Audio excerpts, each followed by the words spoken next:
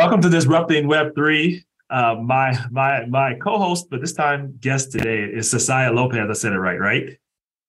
Correct. Yeah. Good, good, Perfect, good. She got actually. me on it. Made sure I said it right. Trust me, took me a few takes from the past, but we're locked in. Anyway, it's a pleasure to have you on, Cessiah. How are you today?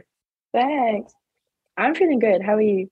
I'm doing well. Doing well. Excited about Good, starting this good. series about disrupting Web3 with you. I am. Yeah, me too. Me too. I think it's important that we cover these type of topics for sure. All right, so let's get down to it because I want people to know who you are, Cessiah, and what makes you tick. hmm Talk to us about your Web3 story, your origin story, your hero arc story about how you got into this Uh, world that is Web3.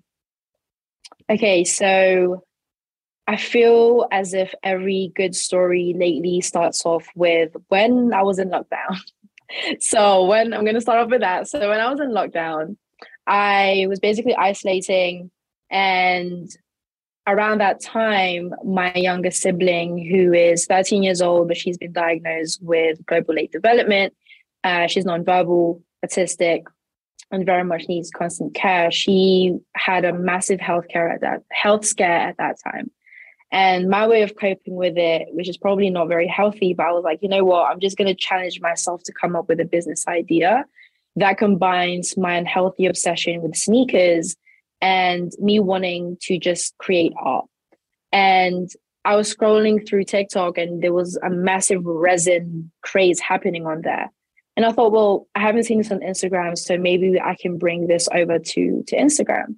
And quickly just went through a couple of like Google searches to see how I can incorporate shoes in like physical art pieces that uses resin, and very quickly came up with the idea of showcased art.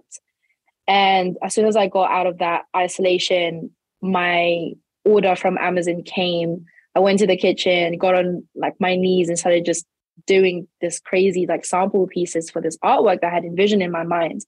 And very quickly, I turned it into a four-figure business in less than 6 months. I think it was actually around in 3 months, it turned into a four-figure business. Wow. And yeah, it was amazing because it was the first time that I had tapped into my entrepreneurial journey where that demand for something just was there. I really just got my target audience right. And How'd you it do was that? around the Like, same how did you get it time. right? Like, how did you get that target audience right in terms of? I think I just got lucky because around that time I was still doing my master's in international trade law, and I was heavily connected with a basketball team.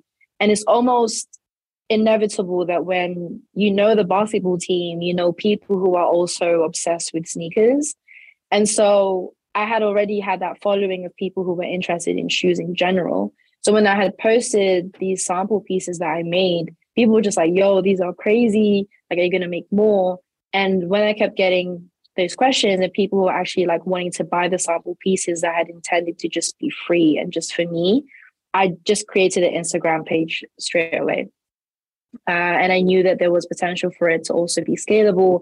So I was very intentional about the way I took the pictures as well. I have no like photography skills at all. I just use iPhone, and I actually use, so if you see my Instagram page, it's literally just like a white background on those pieces of art. It's actually a onesie, like a fluffy onesie that was just like all white.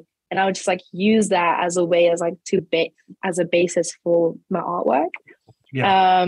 And yeah, just got super lucky with timing, I think. And I then started to see NFTs popping up on my timeline on Twitter.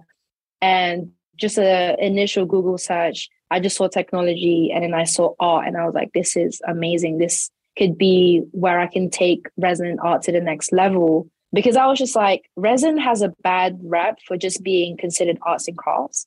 But the Yes. way I was utilizing it and the way that I was interpreting that type of artwork as a functional art piece, that not only is it art decor, but you could actually just use it as an ashtray, as a coaster, as a charger, whatever. I realized I could probably take resin to the next level with NFTs.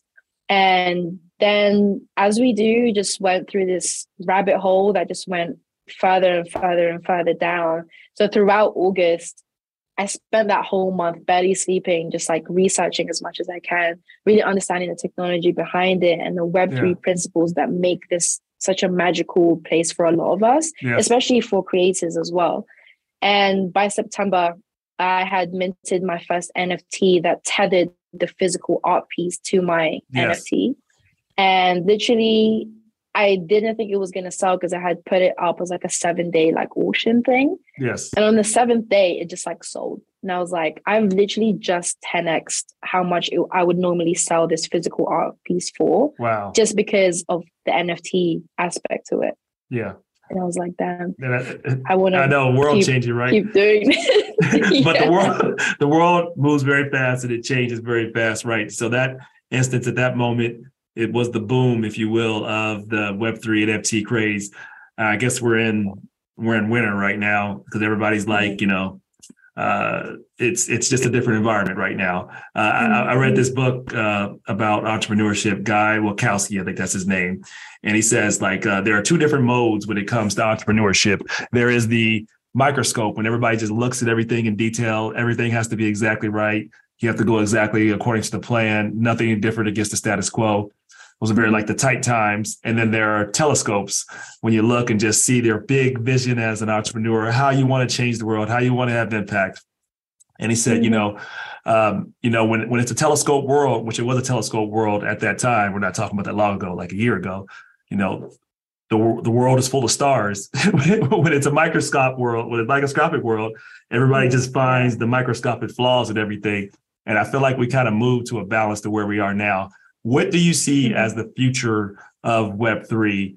I have my thoughts. I believe this is temporary, but I want to get your thoughts about where that lies and what you think about the future of Web3. So I'm just going to look at it from one perspective for now, because I think Web3 has various different aspects that we can filter out what those aspects will look like as far as their own individual futures. Right. But for me, as just from my understanding of Web3 and how useful it can be and how life-changing it can be, I believe that the future of Web3 will actually be seen in emerging markets. I think that we are so privileged in the West in how we live our lives that we forget how privileged we are to just have basic technologies within our hands and how easily accessible they are for us. But I think about in the Philippines, the work that I've done with the Philippine Embassy for the trade of investment and trade department, I see massive potentials in emerging markets just really being the place where this technology can be life-changing for people on the ground level. As in, is there a way that we can incorporate NFTs with farmers, for example, right? Like, is there a way that we can leverage blockchain technology to create better governance in general? Not even corporate governance, just the way that countries like the Philippines are governed on that scale, right? And I've had these conversations with a couple of people in the cohort that I'm in now, and the same issues kind of exist throughout other emerging markets. Not to generalize, obviously, because different countries have their own problems, but in Malawi, for example, they have land and real estate issues where no one really knows who the land belongs to, right? Blockchain technology can help with that. When you provide these decentralized grids, for example, that you can access on the blockchain in some way of capacity. I wouldn't know. I don't have any technical building abilities at all, but I know from the work that I've done with the real estate NFT marketplace that I helped co-found last year, that there is a massive way that we can actually make this space, particularly real estate, a lot more transparent and a lot more equitable. Mm-hmm. Absolutely. I mean, it's we're in this space right now when a lot of people don't understand this technology, of course, because it's a new emerging technology, and it doesn't help when you have things like FTX and all these folks that are abusing the amount of trust that was given to them. How do you navigate in this environment when you have, I'd say, the microscopes, people looking now and they're like, all right, they will try to find the flaw in everything based upon the bad actors that obviously had a lot of influence.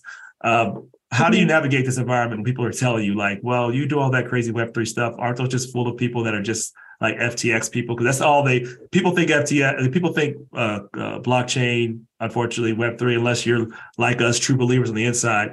That's what they hear. That's what they hear from the media. That's all they consume. What is it that you do to make sure that they can understand the full narrative?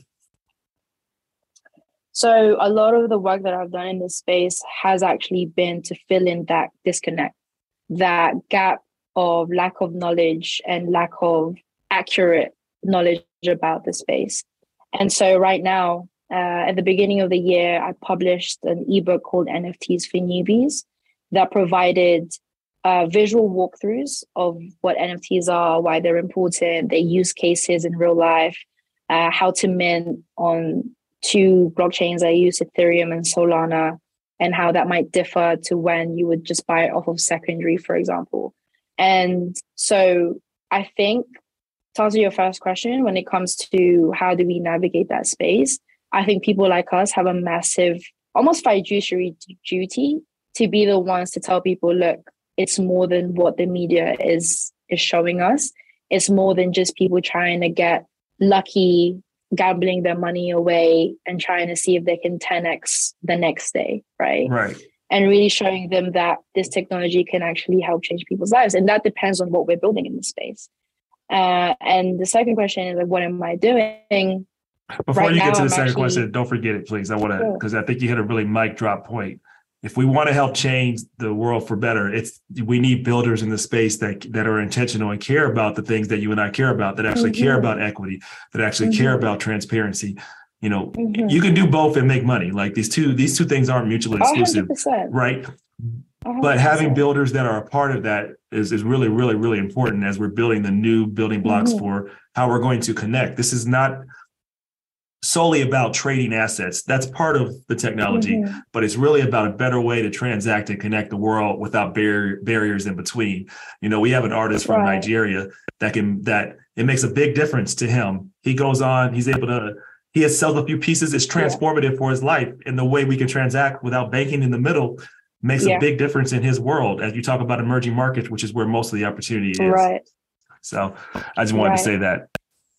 Yeah, it's a good segue to my second point, because so the work that I'm doing right now with Entrepreneur First. So Entrepreneur First is essentially an incubator program, but they incubate people before they have an idea for what startup they want to build. So right now we're currently exploring. Sorry, just give me a second. Let me just turn this on. They have like a time. Your light went out on us. That's all right. We'll get post this edit right here, you guys. We'll pick it back up. So. Yeah, so what I'm currently exploring right now is actually surrounding the onboarding process.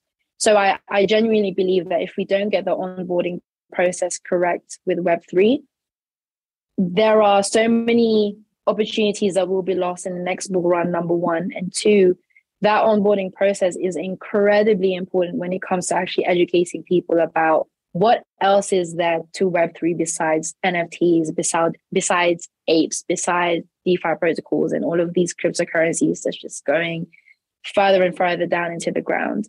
So I think people building in this space, whether that's a Web3 company that they started or whether that's on a consultancy basis, they need to really think about how they are welcoming people into this space. And if they're doing it in a way that only educates them in regards to what they're building, or if it's educating them holistically, you know? Because I think if you're just here to show your projects and get people onboarded based on what you're building, it's number one, it's not a scalable business to have in the first place. But second, those people that you're onboarding, they're not going to stay. There is a massive visibility issue in Web3. And because there's a massive visibility issue, there's also a retention problem. And that's where I'm trying to come in and potentially fix that. I mean, I think that's right on point. It really is. I mean, our goal is we try to figure out how do we meet people where they are and make the experience engaging, make it entertaining if you can, and then people are able to get educated. But definitely making sure that customer support in terms of actually helping people, even if it doesn't help your product, is important. First of all, it will grow the ecosystem. Second of all, it's actually a good business anyway to do that, right? But this sector of Web3 right now, is that like people like on OpenSea and a lot of these other places, it's just like they don't provide any type of walkthrough support. They say figure it out on your own, as if that is a good model for future development. I think it's a great opportunity for people like us, but that's what they do. And what they don't know, and maybe they do and don't care, is that it turns off a lot of people because they just don't want to be involved and try to figure out all the steps instead of making it easy for them to get involved. Yeah, there are too many barriers. And when there are too many barriers, you can't, it's almost impossible. It's like, okay, one barrier, okay, we can get over that because you're willing, you're committed. Yep. Second one is like, okay, this is getting a bit annoying, and by the third, you've lost them. You're gone. And it's a shame because there might be someone from like an investment banking background. There might be someone from a legal background. There might be someone who really understands how to navigate the political landscape of certain countries that not everyone has a niche understanding of. Like, these people can really be valuable to this space as far as providing unique perspectives and unique insights, but we're losing them. And we don't know where we're losing them, but it literally is just, this is already a very complicated space. And if we make the learning process even more complicated, it's not going to look good as far as mass adoption. All right, so I'm going to ask you one question, then we'll go to like a rapid round here. Okay. What's your committee of three in Web3? Like the three people that are going to be down in your team. Ooh. Tell me why too for each one. Your committee of three for Web3. What do you mean? Your committee of three for Web3. It could be the people that you want to advise you, people that you want there to build with you, the people that you, even if they're not Web3, but you want to, they're there for moral and supportive advice. Who are these people and why? So number one on the list would be Deshaun Ballard. He's an ex-Metaplex, so he was a senior product manager for Metaplex. He is actually the first person who bought my NFT, and this guy builds like crazy. He understands the ecosystem way more than I could ever, just from a developer standpoint, but also on a community level. He's one of the few people actually who got me interested in investing on one artist in a space, and not just the NFT project collections that we see often, because he really sees in the value of what this space could do for individual artists. We don't often see how this space is really changing people's lives, as in taking them from poverty to like owning houses and owning cars, And he's one of the first people to actually get me to really understand the power in it. So I'll definitely have Day on my team. It's so important before you go to the next one, because and I'm saying collectively, we haven't lost it, but collectively, people have lost the meaning of how we got into the space. It was about empowering creators, about helping expand opportunities for them, because creators already create so much value, but they didn't get the equity that they deserved, right? We just enjoy these things and we've got them for free instead of rewarding the creators for what they brought us. And this is an opportunity to really not only give back to them, but it also gives more to us. Like when the creator economy goes up, there's more opportunities, period. So I think people got lost in let's figure out how to flip a project instead of, how do we actually build a sustainable ecosystem that creates a better creative economy? So I think that's right on point. Yeah, and he's definitely one of those people that understand that, The second person would be Karima. I believe she's Karima Digital on Twitter. She is amazing. Like, she knows the space from like a marketing strategies perspective. And she was the first one to actually get me a gig as a Web3 consultant for an A16Z backed Web3 startup. Working with her was such a pleasure that we're actually in talking stages about building potentially a newsletter that combines different ways to target a specific market. So we essentially want to be like the complex, highest novelty, hype beast of Web3 newsletters, where its content is tailored for the culture. Because I think there are a lot of contents out there that's not being targeted more specifically and not being tailored to communities that can really benefit from it. Agreed. There is a, I believe that potentially our startup, I'm going to say that there's a company called Neon Money Club. I think you'd really like them, actually. What are they called? And they're essentially Neon Money Club. Neon Money Club. Okay. Yeah. So they make investments. Cool. Like, okay, that sounds awesome. They frame their language, with like the current trends right now, where they essentially make the investment like lit is like the terms that they use. So it's very much the language is tailored towards like the younger generation and people like us. What's the name of the site again? I gotta write this down now. Neon Money Club. Neon Money Club. I'm not gonna forget that.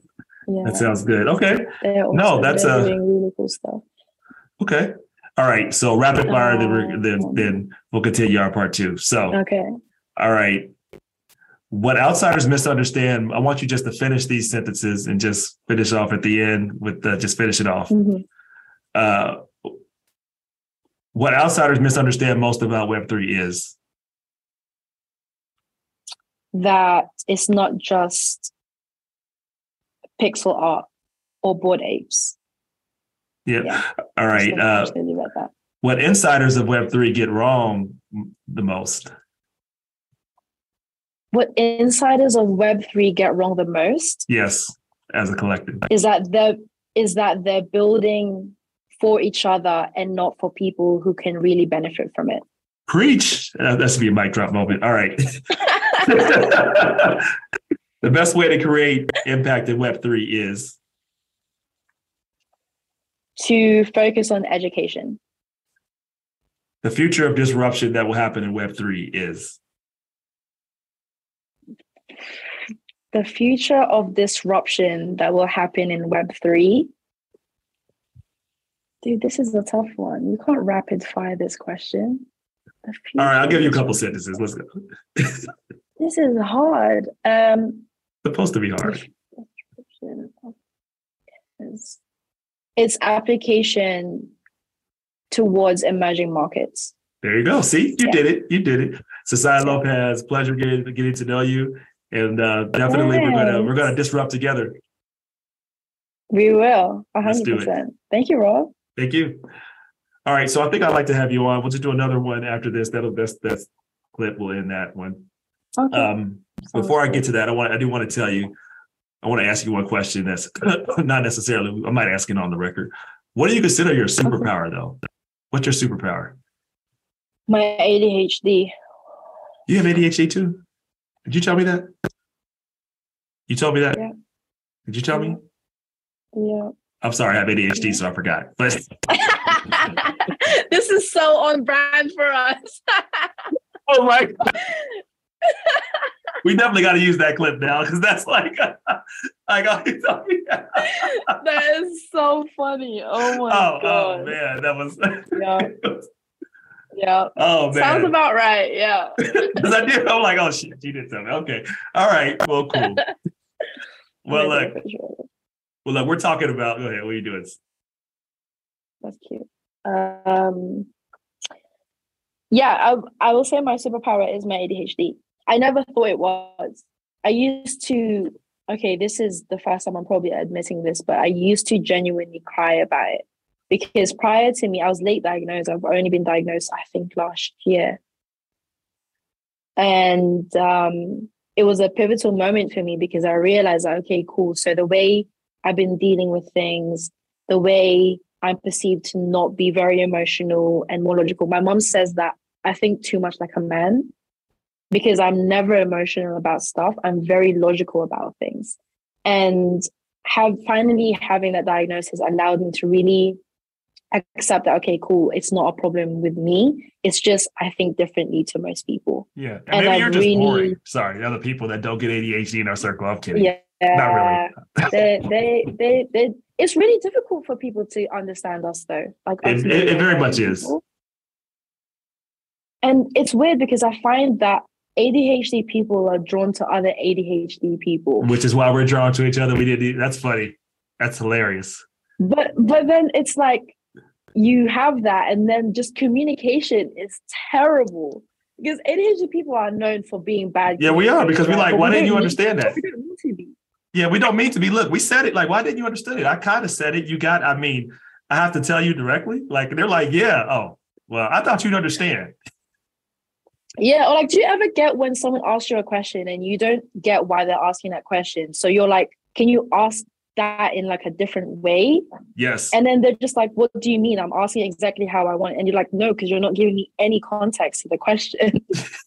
Yes. Yeah. I mean, it's we think that like we do think It's differently, terrible. no, it's terrible and it's great, but people do think that we're insensitive sometimes when we're not. They think we're not paying attention when we just can't. Like it's the weirdest ADHD. I think people get it misunderstood. They think, okay, so that means you can never focus. Not all the time. It sometimes means the opposite. It means we so hyper focus on things that we don't see this other shit that you don't. I literally hyper focus on Web3 for a month. Yeah. Like how do you do? A normal person would be like, no, like every day for a month. This was all I was doing. It was all about learning anything and everything. Terrible. Obsession. Yeah, but then you got people, everyone that you're close to, you love with your family, your mom and dad. They're like, what? But you're not like we're not normal, and that's kind of a good thing, right? Because it's like, yeah. And I think I've told you my story. This is probably how we talked about it, right? When my teachers, told me that I'm basically dumb. No, they were just. Well, they were dumb for saying that. They just didn't understand that thinking differently, not being great at taking written exams doesn't mean you don't have abilities. It just means you think differently, literally. And that's been a benefit for, I think that's why we can get this space so well, Cessiah. Yeah, I think you're right. I think, especially when I have my mentors in the legal field, as well as legal people that I'm connecting with now, they sit down with me and they're like, you're never going to practice law, right? And I know exactly what they mean by that, because the law is very much how well can you follow rules, how well can you apply this like black letter law that's existed for years and years into this whatever issue people have. And I'm just like, I'm the person that asks why this black letter law exists and why we can't change it. Exactly. And why we can't circumvent it to help other people. Or benefit other people, actually. But because with me, I think, I'm not sure if it was Bill Gates or Steve Jobs, but one of them said that the best people to hire are lazy people, because they'll always find a way to do that job better in the shortest amount of time, or in the quickest way possible. Yeah, that yes, and he's talking about lazy people in terms of people that think very efficiently, not that don't do the work, but like you, they're like, okay, right. Why the fuck are we doing 10 steps when it can be done in one? Exactly, right?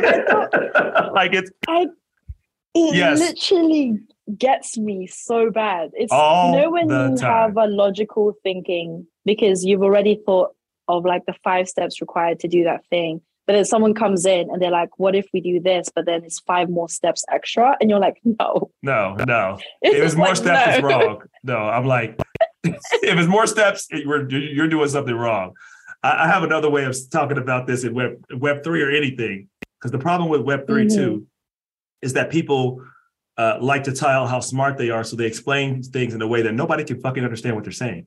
Right. So it's like, right. And then I'm like, and that tells me one of two things. You're either an asshole or you really don't understand things the way you say you do. Because if you do, if you really understand something, you could explain it in a way that anybody that's not in your space can at least relate to it. And if you're not willing to do that, you're being also lazy in your brain when you're not willing to figure out, let me figure out where someone else is versus where I'm at. And I think that's why that NFTs for Newbies ebook was so pivotal for me, because it took me 2 weeks to put that together. I had a help from a friend who's been way more experienced and has spent a lot more time in this space than I have, just to kind of validate and make sure that the information I'm putting on there's something in there for everyone. It's not just for newbies, that even if you've been trading in NFTs for years, you can still learn something new. And that was really important, because I was able to break down what people would normally find on the internet in maybe 20 different pages, or like 3 different YouTube videos that last 20 minutes long. Being able to consolidate so many information into I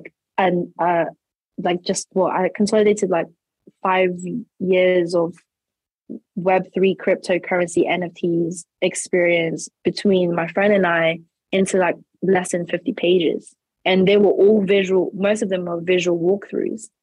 That's helpful. And it's crazy because I think there was something as well that I recently read of how important it actually is to cater for people like us. Yes. Because there's way more people who are neurodivergent as well. Yes. That when you don't tailor your website here it is. It says 26% of the US population is living with some type of disability. That's over 1 in 4 people who could become frustrated and leave if they can't easily use your website or app. Accessibility is no longer an option and is essential to good design.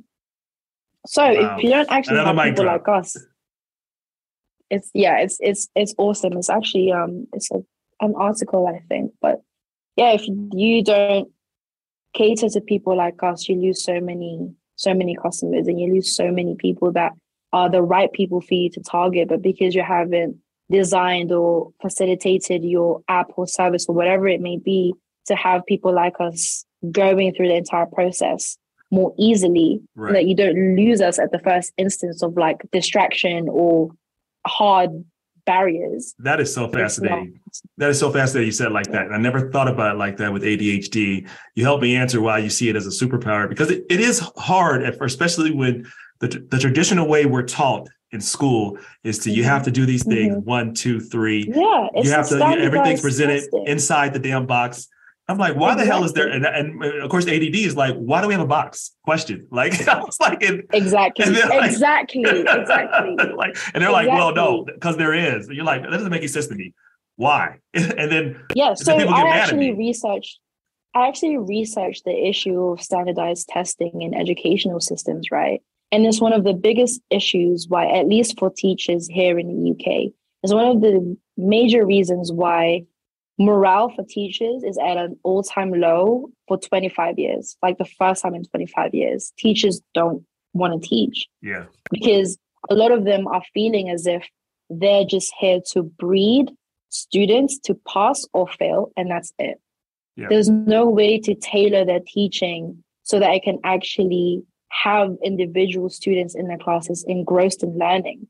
Yeah. And so you'd find this interesting. So I actually think the biggest solution, maybe I'll say one of the best solutions that I think could tackle the issue of standardized testing in schools is AI. So imagine a way where you do a text prompt. So pretty similar to DALL-E, where you do a text prompt and then it generates that into like a 3D version of whatever the text prompt was. So this takes us, you'll understand this, it takes us from black and white letters to then a visual straight away. Yes. That's fire. That's fire. We think along the same, we're like twins or something. We think along the same route, right? Because it's like, we have to never the same route. Yeah. We have to introduce creative thinking to students early on. We've had this generation that's taught students that playing video games is bad, doing all this stuff is bad. Doing it without intention probably is bad because it'll just take you through an endless loop. But understanding how the creative economy is really just going to grow more, right? And if you understand how to teach people to think critically, it is not that standardized testing has a place. Doing things 1, 2, 3, 4. We have to sometimes do step 1, 2, 3. It's necessary. It's a part, but it's a very one-dimensional way of thinking and learning that we have to expand upon. Period. And this is why I think it's so important to introduce like this creative style thinking and why Web3 is such a phenomenal opportunity. And it's very hard to explain. Like I try to tell my dad, I love my dad. My dad is very much a 1, 2, 3 logical thinker. Like unless you can show him, and again, that serves him well. And that side that he trained me in helps me when I go all over the place because I always want to see things like from top vision. He helps me say, well, where do you start from 1, 2, 3, which is necessary. But however, I found that people that think that way, it's very hard for them to see the creative side. And then so learning to really, I think, appreciate both sides of this, because sometimes I'm frustrated by those people too. But I really appreciate it. That's because that's what they've been used to. You know, that's all they know. They don't know any other option. And I think educational institutions, especially the likes of Cambridge and Oxford, have a tendency to really do that. They think that for you to have the merit of being in a prestigious school like that, you have to learn in the same way that the other greats have come through. And it's just not the case. You can make a PhD fun. And so I'm in this cohort, and there's 120 of us, and a lot of them are PhD people, and they're so intelligent, so just a caliber in their own right? But they're like, yeah, PhD was like one of the worst experiences of my life. And I'm thinking, how is that? You're so smart. The work you've done is incredible. Someone can run with that study and change the world if they really wanted to. But your experience of you having to do that has put you off academia in such a way that you just exhausted after. I'm like, there has to be a better way. And I do think Web3 can facilitate with education. Yep. But anyway, Einstein's one of my favorite. Then we'll get ready to wrap up here. I think we're going to call this episode ADHD Web3. I think we're just going to call it that, right? It fits that. But I think Einstein had ADHD before we knew what it was. And this is why I say that, right? So he learned to think differently. You listen to his quotes. He said, you won't resolve issues with the same level of thinking that created them. And you think about how he came up with the theory of relativity. Here's how he did it. I'm gonna get real right to it. You know, he everybody else was rooted in the in Newton's laws, which was what everyone knew. So everyone was trying to look for a constant in front of that kind of formula. And then he just said over and over again, once he kind of got stuck, he said, why does there have to be a constant? And that was how he solved it. And this is what I want everybody to take away. There doesn't have to be a constant. But because you don't understand Web3 doesn't mean it doesn't have value. Seek to understand it. We want to help you. This is why we're starting Disrupting Web3 to help empower you. And Cessiah Lopez, it's an honor to work with you. We look forward to building together. It's good to have you on.